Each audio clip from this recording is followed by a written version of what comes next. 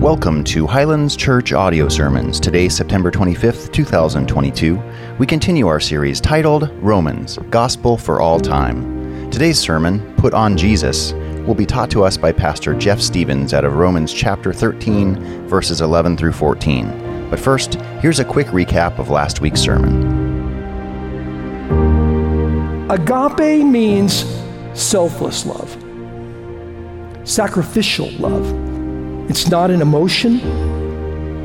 It's not an attraction. It's not a wooing. It's not a recognition of beauty by somebody. It's a decision. It's a decision that we make in obedience to the Lord. It's not easy. It is incredibly hard to be kind to people that are not kind to you. Rise to the level that a supernatural God living inside of you has the control to allow you to minister in His name. Love people that are different than you.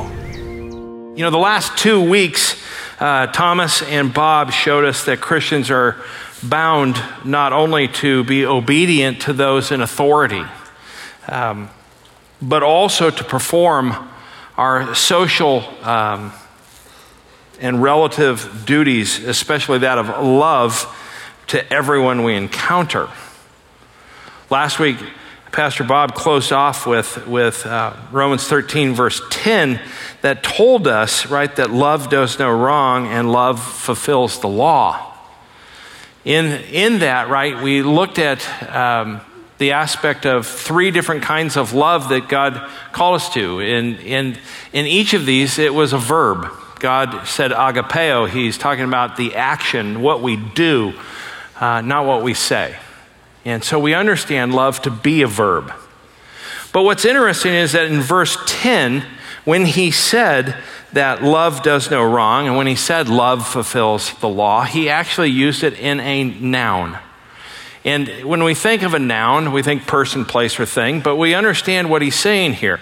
He's saying that God himself is love. He is the standard of love. And his context is that this standard of love is what compels. It's the noun that compels a verb. It is because of the standard of God's love that it compels us to love, to put to action. If the Holy Spirit is in you, then you are to be compelled by love. This is a simple message of the gospel today. And I say the gospel is simple, but the everyday practical application, not so much, because we struggle with it. Romans 13, 11 through 14 is about a pure and an exemplary life. It's a life as members of society, enforced by the consideration he's going to say today that the night is far spent and that the day is at hand. What he's saying is that the time of suffering and trial is nearly over, and that our deliverance is imminently approaching, that Christ is coming back. I'm sure that many of you have pondered the deeper thought of when is Christ coming back? Is he going to come back in my lifetime? Is he going to come back today? Is he going to come back 5 years from now, 50 years from now, 1,000 years from now? The point of that is not anything other than Christ is imminently going to return, and nothing changes our responsibility as followers of Jesus Christ. Whether it's today or 1,000 years from now, we are building the kingdom of God. We are light in a dark world, deliverers of his love to all people. When he comes back, he wants to find us faithful to be a light in a dark world, faithful to put on the person of Jesus Christ. So Paul says, I'll go to it in Romans 13, 11 through 14. He says, besides this, you know the time, that the hour has come for you to wake from sleep, for salvation is nearer to us than when we first believed. The night is far gone. The day is at hand. So then let us cast off the works of darkness and put on the armor of light. Let us walk properly as in the daytime, not in orgies and drunkenness, not in sexual immorality, sensuality, not in quarreling and jealousy, but put on the Lord Jesus Christ and make no provision for the flesh to gratify its desires. Our Father and our God, Lord, we come to you now. This is simple in its concept, but so difficult to put off, to take off the works of the darkness, but to put on the armor of light. That we wouldn't even entertain a thought that would lure and entice us by our desires to gratify our lust, to gratify our desires.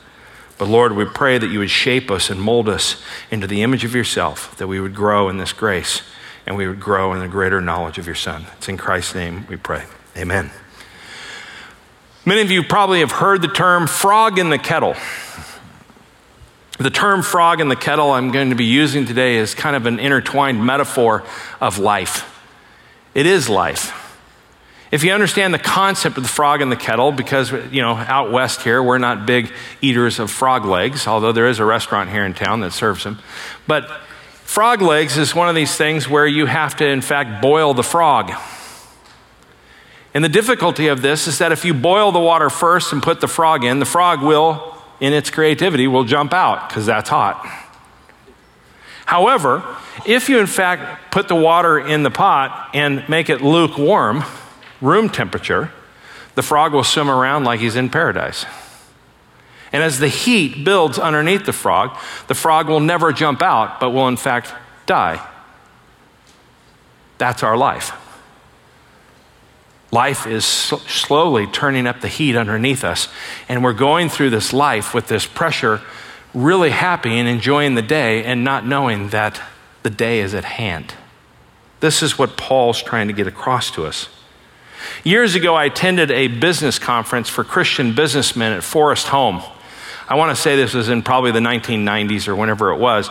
But there was this motivational speaker. He was not only great at his motivational speaking, and his business acumen, but he was, in fact, a lover of Christ. His name, it was Charlie Tremendous Jones, and he was fantastic, very funny. And one of the things he did at the beginning of this event is he told us that he would be giving us an object. He'd be giving us something so that we could remember the context of what he's trying to do here today. And he was trying to help us understand, how do you manage people? How do you manage the people around you? In a business context, he was talking about, how do you recruit the best talent? How do you retain the best talent? How do you motivate the productivity of the best talent? And so we got all the way to the end, and he had made this promise he was going to give us some sort of object to help us remember this. And he forgot, right? And we were like, hey, what about the thing? You were going to give us something. And he's like, oh, yeah, absolutely. He goes, I have people who are going to hand those out. And he starts handing them out, and I'm sitting there looking at this package that I got, and it's a sucker. And the sucker is shaped like a human thumb. He says, I want every one of you to know that every person on the face of the earth, including you, including me, is a giant thumb sucker. Because you want what you want when you want it. Your battle in life is your desire. Your battle is that you don't even know you're in battle. And you have to recognize this to live by it. The subtlety of our desires is incredible. It doesn't take much. We all know, right, that I can't violate commandments 2 through 10 without violating commandment number 1. Thou shalt have no other God but the one true God. So idolatry is the biggest desire within our heart. In fact, not too long ago, Jill and I were driving to the Costco. And as we're going to it, my wife begins to push on her fake brake on the passenger side, and she begins to brace for impact. And this is an exaggeration, right? There's no one around us. And so we're going through this, and I'm thinking to myself, and this is the same lady who tells me where to turn left in the neighborhood I grew up in. And I find myself getting mad, irritated. So what's happening? What's happening is my idolatry of my idol of reputation is being attacked. I'm being attacked that I'm not a good driver is what I'm interpreting. It's triggering me. I'll get to this, but I don't like this term, trigger me, because it seems to make it her responsibility, her problem. The problem has 2 thumbs, and it's me. Because this is an opportunity to put on the light, the armor of God's light. This is an opportunity for me to put on Jesus Christ. This is an opportunity for me to trust in the Holy Spirit. But instead, something horrible comes out of my mouth. And then I need to get a block away and say, will you forgive me? Because I allowed myself to be lured and enticed. The water became boiling underneath me, and I had no idea that I was even in the water. That's the subtlety that is being communicated to us here today. But I want to look at the connection. The connection between Romans 13:11, Pastor Bob spoke about this, owe no one anything except to love each other. He says to do this knowing the time. You start to think, man, what does time got to do with this? He says, besides this in the ESV, is probably meant to refer to the motivation of verses 8 through 10, not specifically the command of love. In other words, what he's saying is that there's a shot clock, there's a timer going in this life. You are to be compelled by the noun of God's love so that it produces an action of God's love in you in the verb. I'd put it like this. Paul's saying, for 2 chapters now, I've been telling you that you should owe no one anything but love. Everything else that you may owe someone, make the repayment an act of love. Bob spoke about these 4 loves, philia, storge, eros, and agape. Philia is friendship love. Storge is affection love that we have for our children or our parents or our siblings. And eros is the love between the sexes. Each of these 3 are what's called the natural loves. They're not God's love. They're your love. Therefore, they produce within them both moral and immoral support. If someone disagrees with you or someone has told you you're wrong or you're crazy or you're any of those different things, who do you call? A friend.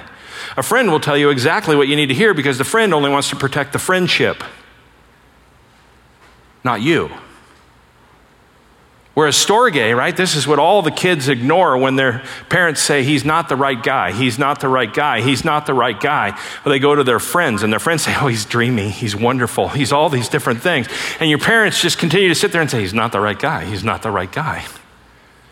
Because they care about the object of their affection. It comes the closest to God's love in that it's a kind of a cheap knockoff, but it's in fact imitating this aspect. It loves the unlovable. But we're talking about God's love, perfect love. God is the standard of this love. And what he's saying is that this love is also influenced by time. Point number 1, time is an influence of our love. Paul says in verse 11, he says, besides this, you know the time. So in addition to love being compelled by love, in addition to this, there's a shot clock. Besides the motivation for love that it fulfills the law, you know there's a shot clock. You know that there's time. Let your knowledge of the time also move you to let you love each other and to love your enemies. Paul mentions at least 3 things in this time that will stir up our love. He uses a time reference that stirs our love. I'm going to do them in the reverse order. I'm going to go to 12a first. In verse 12a, the night is far gone, the day is at hand, right? This is a great word of hope. The night here stands for this age of darkness and all its sin and misery and its death. And what does Paul say about it, right? He says the night is far gone. That's hope. The age of sin and misery and death is almost spent. It's almost gone, but it's still here.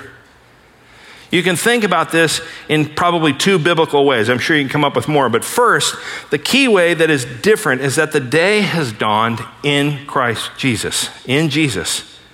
Jesus is the end of the fallen age. He defeated sin and pain and death and Satan. The decisive battle itself is over. The kingdom is come. The kingdom is at hand. Eternal life has come.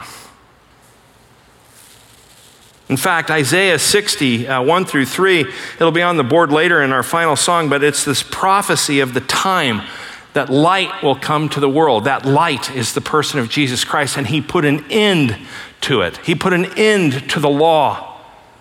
from the standpoint that he fulfilled it. And now he's calling us to fulfill it in our love. It's certain. The day has arrived. Nothing can stop a rising sun. The second biblical thought is to know that time is different. God's concept of time and our concept of time are two completely different things. 2 Peter 3:8 says, "But do not overlook this one fact, beloved, that with the Lord 1 day is 1,000 years and 1,000 years is as 1 day." God resides outside of time, but you and I don't. And while we're in this time, it is at hand. And it's not for you to sit around and do nothing. You can look at one of your children and say, "Hey, are you up?" "I'm up." But you're still sitting there doing nothing. Time is of the essence. "But I'm up." But you're still doing nothing. We have to understand that there is a time. And if we do not have the hope of this time, that the day is evil, that there's misery, that there's death, that this is far gone, right? It's worked its way to the positive side, and the day of righteousness, the joy and life, that is at hand. Where would we get the resources to love in the midst of all these losses if I didn't have the hope of the return of Christ? The second verse is in 11b. "For salvation is nearer to us than when we first believe." This is not only a message of hope, but a message of hope and faith for those of us who struggle under the incompleteness of our salvation. You're saved already, but not yet. Of course, our sins are already forgiven. Our guilt is already removed. We are already justified. God died for my past sin, my present sin, and even my future sin, but no, that doesn't give me permission to do anything that I want so that grace can abound. I should be compelled by the love of God that resides in me. Romans 5:1 told us, "Therefore, since we have been justified by faith, we have peace with God through our Lord Jesus Christ." And Romans 8, of course, told us there is therefore now no condemnation for those who are in Christ Jesus. But salvation is so much more than this. It is being done with sin. Do you realize that if Christ is in you and you are in Christ, then you are done with sin? Not because of you, but because of Christ in you. It's being done with disease. It's being done with discouragement and depression. It is being done with sinning. And most of all, it's being done with seeing Christ only in a mirror dimly. That's what salvation will bring. Salvation is finally and fully to see him face to face. Right here, right now, we live by faith, but when we go into his presence, we will live by sight.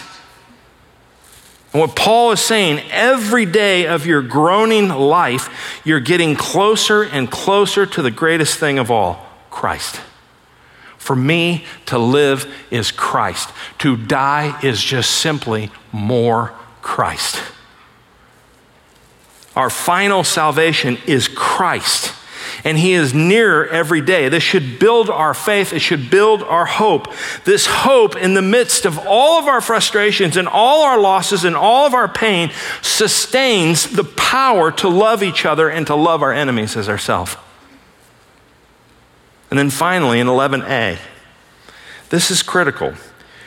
He says, "You know the time, that the hour has come for you to wake from sleep. The night of sin and misery and death is far gone, and the day of love and joy and life is at hand." Paul is saying this is an hour for being awake, not asleep. Sleep is what people that are lost in this age are doing. They're sleepwalking. They are the frog in the kettle. The water has been turned up, and they have no idea where they're swimming. You have to ask yourself, do you want to spend your life asleep in the dream world of this age? Don't you want to be awake in the dawning light of the age to come, where Christ and his people will lead lives so full of joy and love and life and eternal harmony with God? And this too is a great incentive to love. 1 John 2:8 says this, "At the same time, it is a new commandment that I'm writing to you, which is true in him and in you, because the darkness is passing away and the true light is already shining." Christ is already shining in our lives today. Both Paul and John are saying the same thing. Owe no one anything except to love, because you know the time. Jesus is at hand. It doesn't matter whether he comes back in 5 minutes or 5,000 years. The goal is the same, to be faithful, to love God and to love people and to make disciples. Nothing will change that this side of glory. If the darkness is passing away and if true light is already in fact shining, and the true light is Jesus Christ, and the very presence of the love of God, then those who wake up from the dream world in unbelief and walk in the light will love each other and love their enemies. And I have to throw this in there because if Jesus is imminently returning and there's going to be this huge event where Jesus comes on the clouds,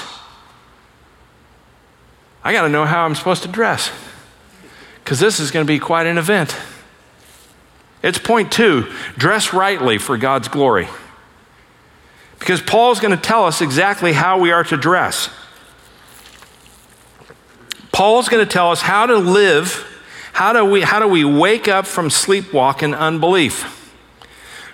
He says in verse 12, "The night is far gone, the day is at hand, so then what? Let us cast off the works of darkness and put on the armor of light."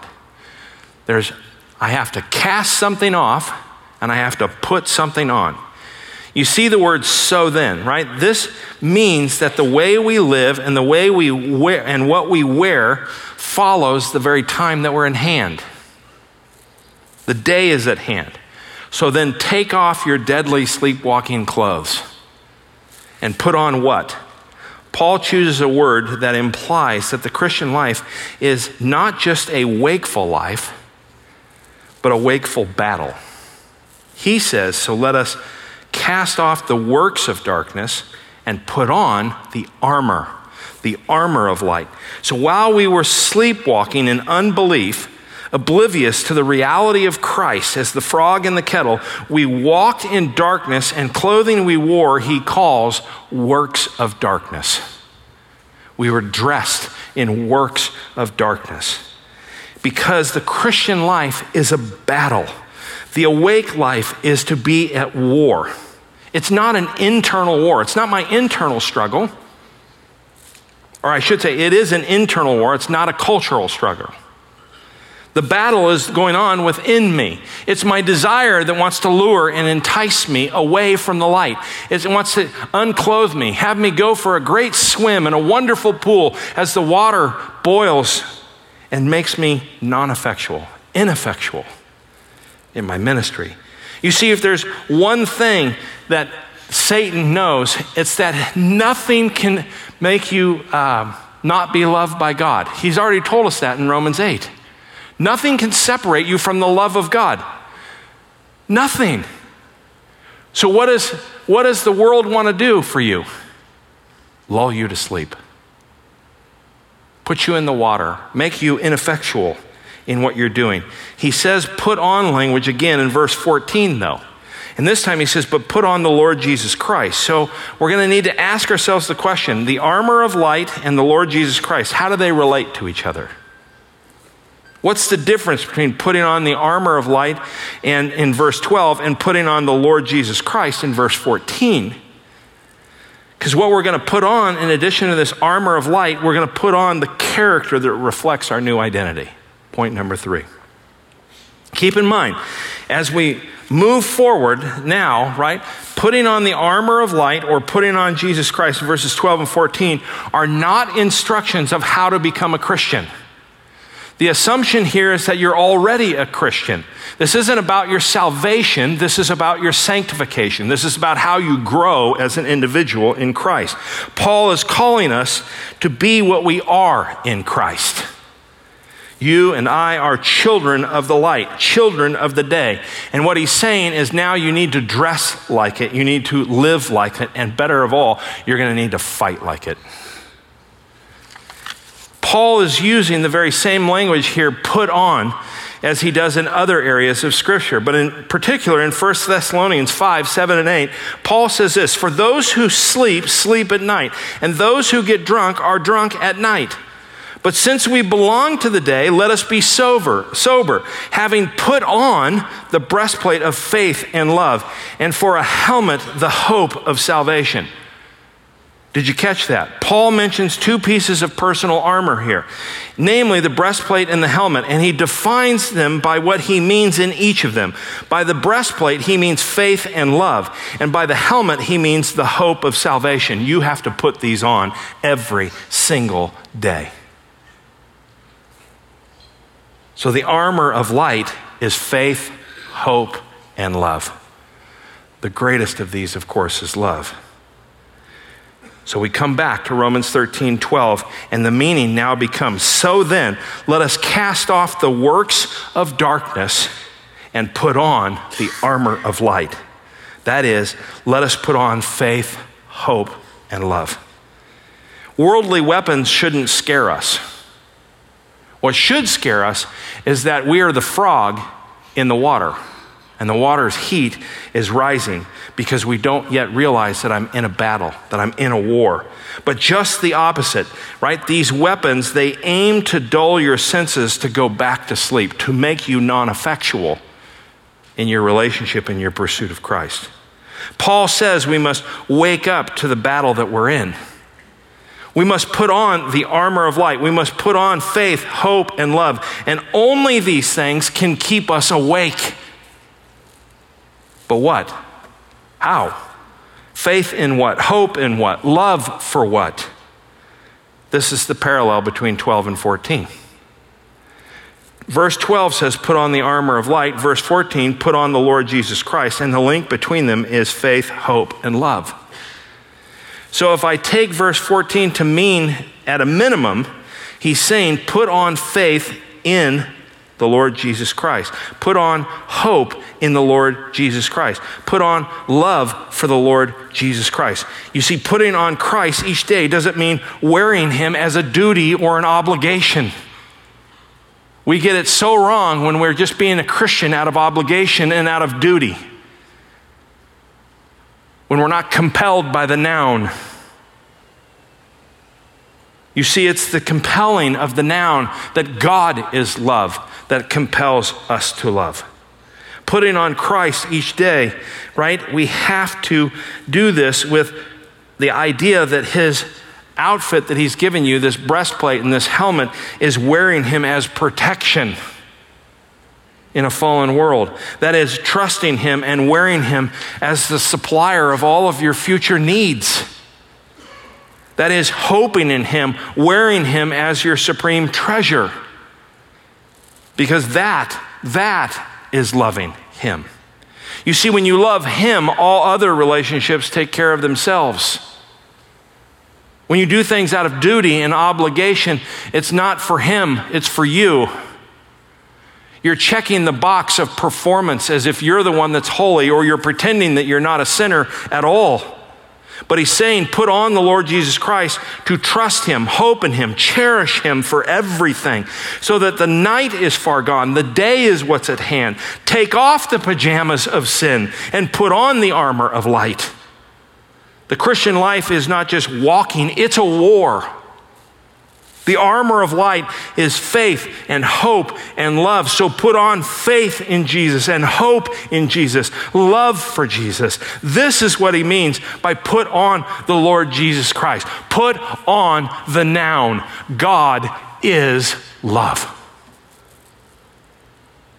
How do I do that? How do I do that?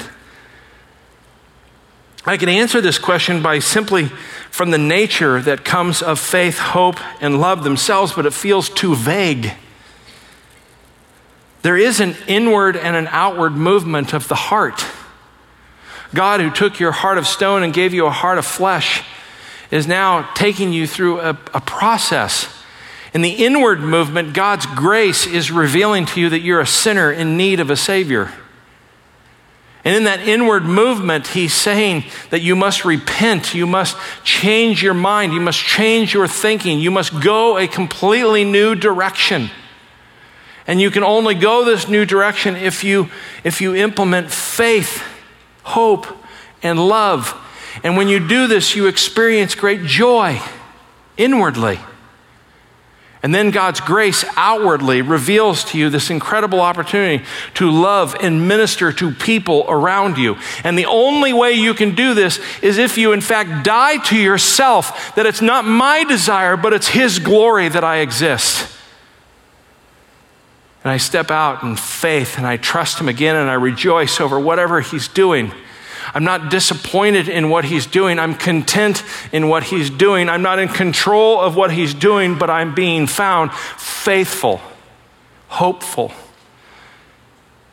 and the verb of His love. Verse 14, he says, but put on the Lord Jesus Christ and make no provision for the flesh to gratify its desires. The word provision means literally forethought. Your repentance is going to have a new thought. It has to have a predictive, it has an anticipatory thought. I have to have forethought. And the whole sentence itself would go something like this. This is Jeff, not someone else, right? But it says, put on the Lord Jesus Christ and don't let any thought in your head that would lead to a sinful desire. Not just to gratification of the sinful desire, but even the desire itself. I've got to take that off and I have to put on Christ so that I don't entertain anything. We all know how that works, whether you're male or female, young or old. We know that by thinking certain thoughts, we can awaken certain sinful desires. Paul's going to give us 3 examples of sinful desire and what they in fact produce. In verse 13, he says, let us walk properly as in the daytime. Number 1, he says, not in orgies and drunkenness. Number 2, not in sexual immorality and sensuality. Number 3, not in quarreling and jealousy. Are you thinking the metaphor? You're the frog, and the water is the works of darkness that you're clothed in. It's boiling up around you. In his number 1 illustration, inordinate desires for drink, or we might say substance abuse. Alcohol, drugs, nicotine, caffeine, etc. Your vapes, your whatever they are, right? This is the waters of comfort. You're seeking the comfort of these things rather than the one true God. Or point 2, inordinate desires for sex, whether fornication or adultery or pornography. You're just simply putting on the waters of pleasure and the works of darkness. They're luring and enticing you away from a loving and a holy God.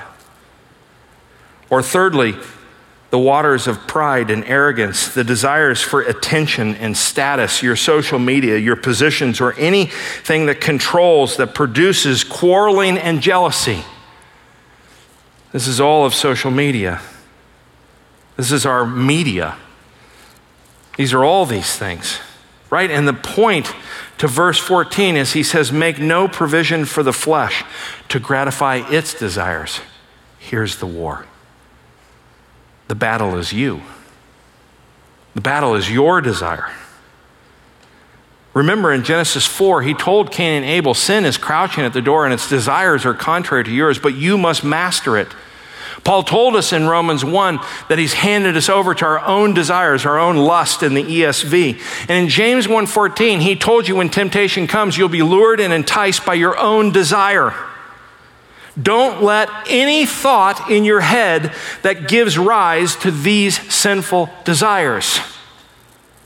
If you are bored or lonely or tired or discouraged or feeling hopeless, he's saying don't ponder the relief of alcohol or drugs. They simply want to put you to sleep. They stir up the sleepwalking in you and the works of darkness. Because you're seeking comfort, not Christ, not the light. If you're a frustrated housewife or a working mom, married to a man who never learned affection, never learned tenderness, never learned how to simply talk about what matters to you, don't daydream about the romantic Mr. Perfect. Don't let those thoughts even enter into your head because you're seeking comfort through fantasy. You're not turning to the light of God. If you're a frustrated husband or a single man who wonders why there is no woman to embrace or why the woman you have doesn't want to embrace, don't let illicit thoughts into your mind. You're seeking the idol of pleasure. Don't put them there with your fantasy. Don't do it with your computer. You realize that 12% of all websites on the internet are pornographic. 25% of all search engines and requests are related to pornography. Internet revenue from this last year in the United States is $2.5 billion alone. Don't tell me there's not a problem. You're thinking about pleasure. You're thinking about comfort. You're not turning to the armor of light. Put on that breastplate of faith and hope. Put on the person of Jesus Christ, for he is the fulfillment of the law. He is our hope of salvation. None of these things will satisfy your lust, your desire, your anything. Only Christ will do this. Don't be comforted to this darkness. The night is far gone. That's our hope. The day is at hand. Put on the armor of light. Put on Christ. Don't let your thoughts into the mind that lull you to sleep and to sinful desires. Or what about quarreling and jealousy? You know, if you've been wronged, maybe even years ago, or you've been overlooked or belittled or misunderstood or abandoned, can I encourage you, don't let these thoughts trigger you. I'm so tired of the abuse that comes with people saying, what you said triggered me. Man, that 1972 Psychology Today article that told you how you deal with confrontation, hey, when you did X, it made me feel like Y. Throw that thing away. Stop positioning to win an argument. Stop using what someone else did for the lure and enticement was your desire. What has two thumbs and is the problem? This guy. Take personal responsibility. Why did it trigger you? It's not my wife's fault that she braced for impact. It's mine. We can't live this way. We must put our hope, our faith, and our trust in God. You see, putting on the Lord Jesus Christ is not just the alternative to making provision for the flesh. It is the way we keep from making provision for the flesh. It is the way we kill these sinful thoughts. We mortify the flesh. It's the renewing of your mind. Stop performing like you're holy or pretending that you're not a sinner at all. You see, when you put on the armor of light, it's fresh faith in Christ. It's hope in Christ. It's love for Christ, not duty, not obligation, but for Christ and Christ alone. Last week, Pastor Bob, owe no one anything but to love. It's about how you love other people. It's about the motivation that comes from knowing that the day of peace and joy and righteousness has dawned, and that we are people of the day. We're not people of the night. Verse 13 means simply, let us walk properly in the daytime. So here's my charge to you, Highlands. Walk properly. The night is far gone. That is your hope. The day is at hand. Christ's return is imminent. Walk properly. Walk in love. Show Scottsdale. Show Phoenix. Show your family, your friends, your world, etc. that sharing the light of Christ is identified by the way you love. Period. As I call our worship team back up, it is great joy, right, that comes within us to know that here as we assemble as brothers and sisters in Christ, we get to partake in communion and the remembrance of Christ. You should have picked up one of these communion, whatever you want to call these. There's bread. I know that the bread is in a little thinner pocket because I stood at it during the first service and said, man, I got no bread. But it's hidden right there. But if you take that bread out, and if you got, raise your hand if there's anyone who's missing any, and they'll try not to throw it like peanuts at the game.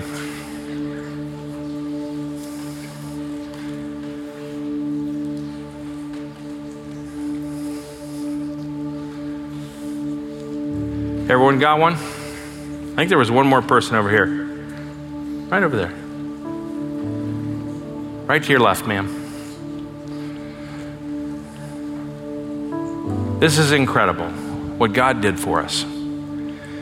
That he sent his Holy Spirit to dwell in us so that we inside of us could have the love of God. But we have to yield to it. We have to surrender. We have to take off the works of darkness and we have to put on the light. On the night that Jesus Christ was betrayed, he took this bread and he broke it and he says, this is my body broken for you. So that whenever you eat it, when we gather together as brothers and sisters, we do this in remembrance of him.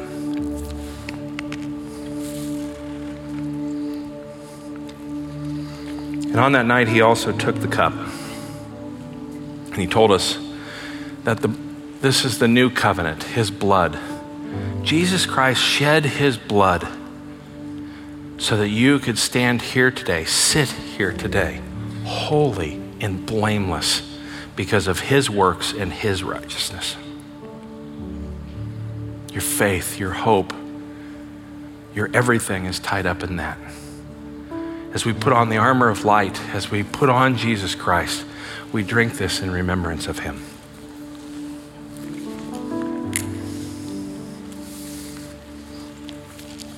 Brothers and sisters, what a great opportunity. I hope that you leave here today awake, ready for the battle that's at hand. Would you stand with us and worship God wholeheartedly?